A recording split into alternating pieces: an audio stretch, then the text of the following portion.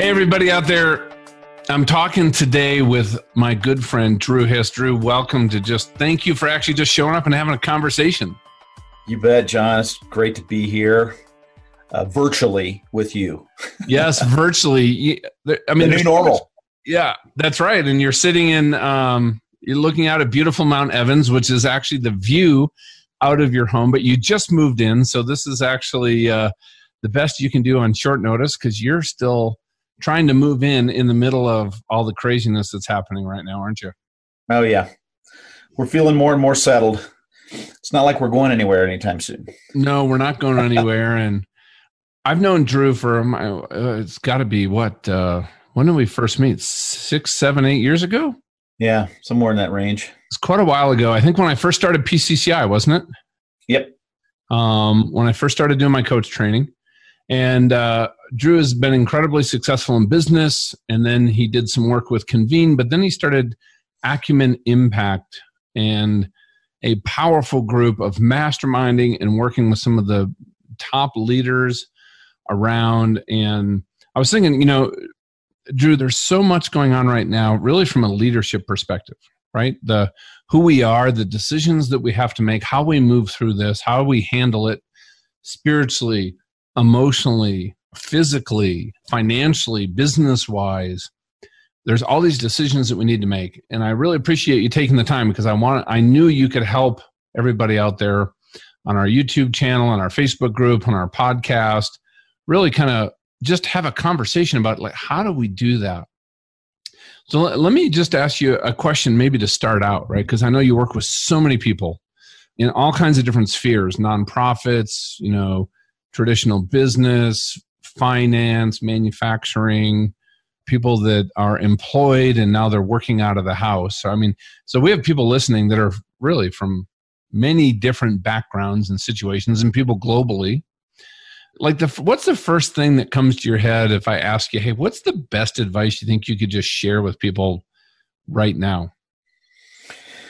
Boy, that's a loaded question, John. Thanks for throwing that out there to start the. I want to start easy, and then it's going to get harder from here. Can you throw in an alley-oop up there for the dunk to get the blood flowing a little bit? I don't know that I have the silver bullet answer. This is as you and I have discussed, uncharted territory we are in today. It feels very surreal.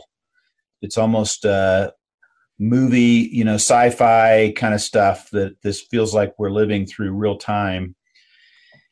And I think maybe some of the best advice I've got, because I think my observation is that, people want to react and do something and go fix something. And at some level, I feel like this is one of those places we find ourselves in where I think it's important to slow down and get quiet and allow our spirit to be moved by God's spirit and listen and pour out our deepest thoughts, feelings, anxieties to Him and hand them over. Obviously, there's a battle at hand. And I work a lot with entrepreneurs, business owners, and there are many who are trying to figure out how to just survive this amazing circumstance we find ourselves faced with, this crisis. And there's so many uncertainties. And boy, the ones who are seemingly the healthiest through this are the ones who are on their knees, maybe literally, figuratively, the ones who are staying connected with others in community and maintaining strong dialogue with people who they find trusted relationship with, competence, and so forth. And great source of strength and encouragement, because it's a time when I think one of the things we need most is encouragement, hope, and faith in what lies ahead.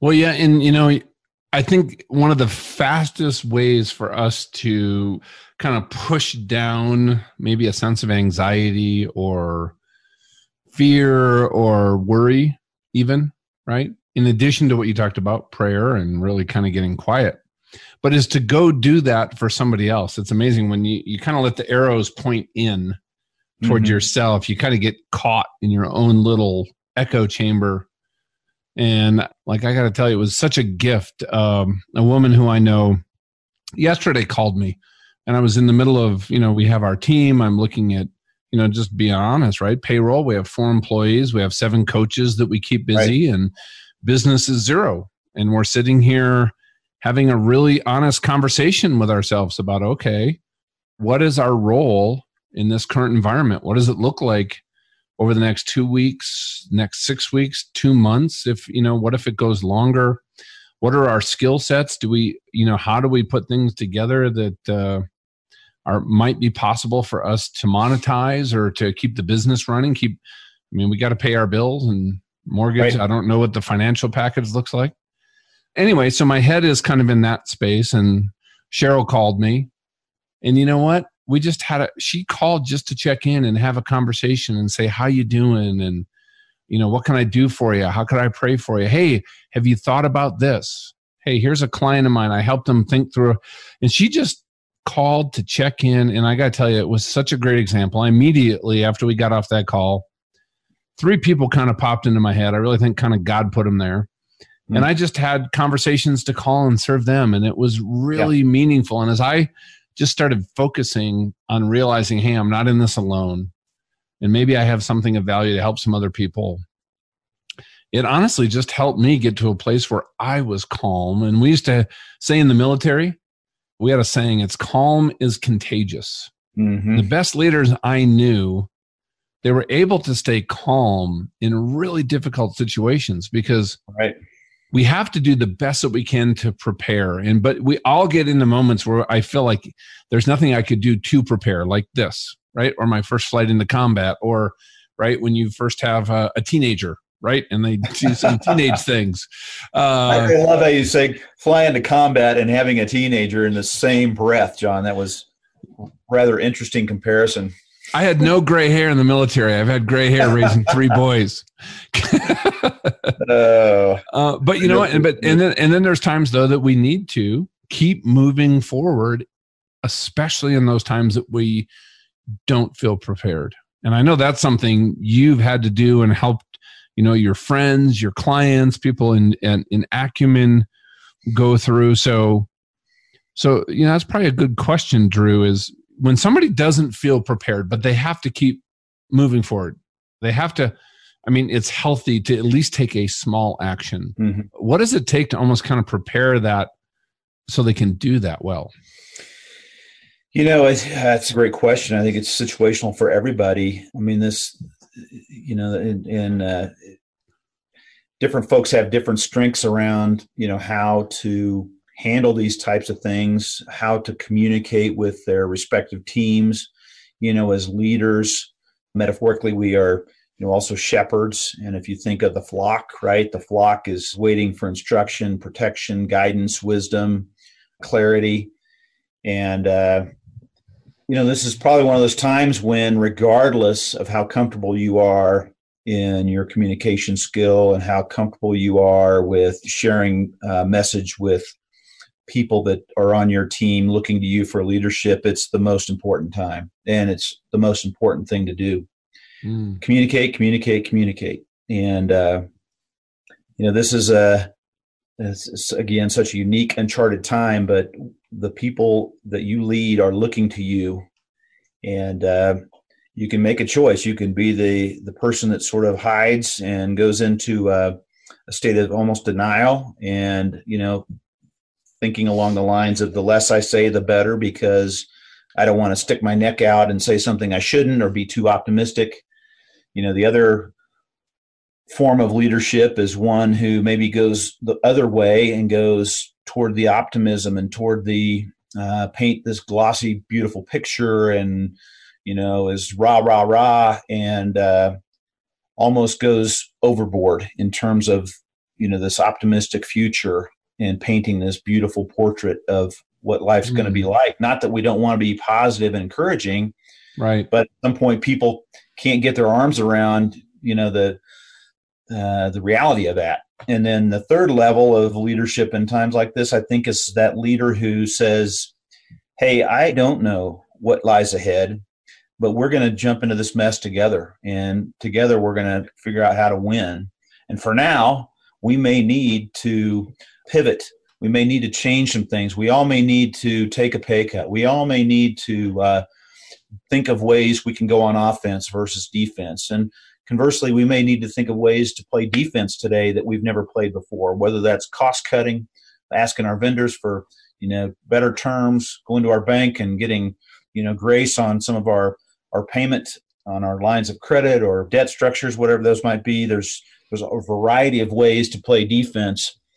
But really at the core of that third leader is this vulnerability about, I don't know where we're at. I don't know how this is going to play out. I don't know what the future looks like. And to be honest with you, I'm as anxious as you guys. But I'm going to be willing to stick my neck out there and lead us through this. And I hope you'll follow me, and I hope you'll jump on and we can work through this together. And I think at the core of that third type of leader is, some qualities that circle around the idea of being willing to be vulnerable, being willing to be candid, and being willing to communicate. And when I say that with consistency and continuity, I think that's the thing people are looking for today more than anything is consistency and continuity. And just that message that gets communicated can bring a great deal of comfort, assurance.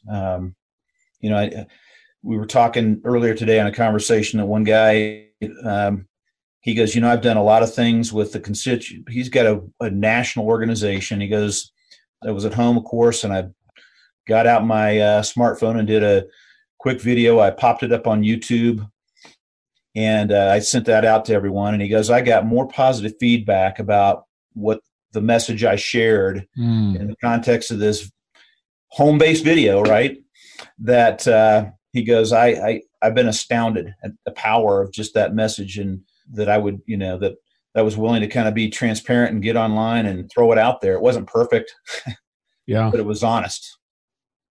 And I got more positive feedback from that than I have the stuff I'd had professionally created in the past. See, and I think there's such a great lesson for all of us to take away in there, because when you were talking about this, right, the sharing that, hey, I don't know exactly what this looks like. I don't know how to make maybe the best decision, although we have to make a decision right now, right? I'm going to take your input. It's also a place of humility. You talked about authenticity, but part of being humble, because you know what, if you think of a lot of people, I think have a misunderstanding of what a leader is. Right. Because a lot of us think that leadership is the guy who has, or the woman who has the answer. They're wise, they're smart, they're decisive.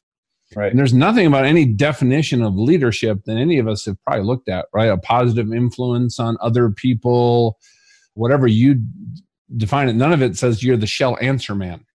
Right. Right. And a friend of mine, Chuck Blakeman, I love what he talks about. He says, listen, when you are leading, you are equipping and developing other people to reach their full potential for themselves personally and the organization that they're a part of. When you are making a decision, you are managing a person or a process. And it was his goal at all times to be in the leadership mode 100% of the times. It was more of an aspirational goal.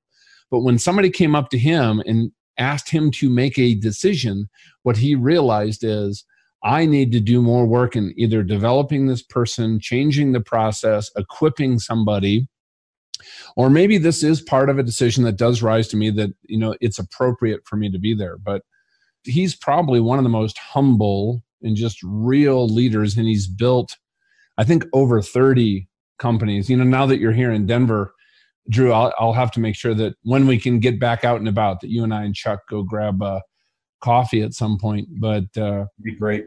Yeah. But you know what, folks, it's okay to say, I don't have the answers. I had to share my team. Like, I'm doing my best. I want all your input. Let's kind of play this out. But you know what, though, there are people that are either going to, get some really bad news. Like my son's fiance just got laid off. The good thing is, there's the unemployment that she'll be able to tap into. But there's going to be some of us, Drew, that are going to have some hard conversations, let people go, shut down operations of maybe a division, or like I was telling you, a friend of mine has 2 restaurants that he does not think are going to survive this and has no idea if there's even a safety net that's going to be in place. So as I talk with people, and I was telling you this before we started recording, I think the emotions of almost fear or anxiety around everything that's happening has been displaced by a different emotion now. It's fatigue, because we're all watching way too much news and we're way overthinking about everything that's happening. And also some of it's despair, because for the first time in our life, we don't really see like an end point. Like after 9/11, like, we all lived through that. I knew we were going to go through it and we were going to come out the other side. I honestly feel like that with this too. After the 2008 market crash, even though it affected me personally and financially significantly, I knew there would be a back upswing. I know at some point this is going to all be in the rearview mirror, but I have no idea when you're in it what it looks like going through. So those folks out there that might have to be making really hard decisions, ones they don't want to make, that have consequences and deliver some of these conversations that are not comfortable, how would you coach them, Drew, to kind of move into some of those areas? Well, it's interesting, John. It's timely. I just got off a call, a virtual meeting, the new norm, right? The virtual meetings with a group of entrepreneurs. And, it really was a theme of, and it's been this way the last several days, a spirit of hope for the best, plan for the worst. And engaging your leadership team in how to work through that together. I mean, certainly if you own the place, if you're the proprietor, some of those ultimate decisions have to be yours, because it may be your house that's mortgaged. It may be, your complete wealth store that's at stake. But this idea of the decisions being made are so instantaneous today and so short term in nature that it really is one of those. I can only imagine, having not served in the military like you did, that in a time of engagement in battle, you're constantly in short iterations, reassessing the engagement and reassessing the enemy and assessing what has to take place in order for us to succeed and avoid loss. And it's the same now in business. It's these instantaneous intervals. The 5-year plan's out the window, right? And today it's survival. And for most, we've never experienced something like this at this level. Mm-hmm. And to your point, it's in some industries, it's very hard hitting, like the restaurant, food service, travel, entertainment, anything that involves a gathering or a place where people are meeting, their industries are getting just crushed.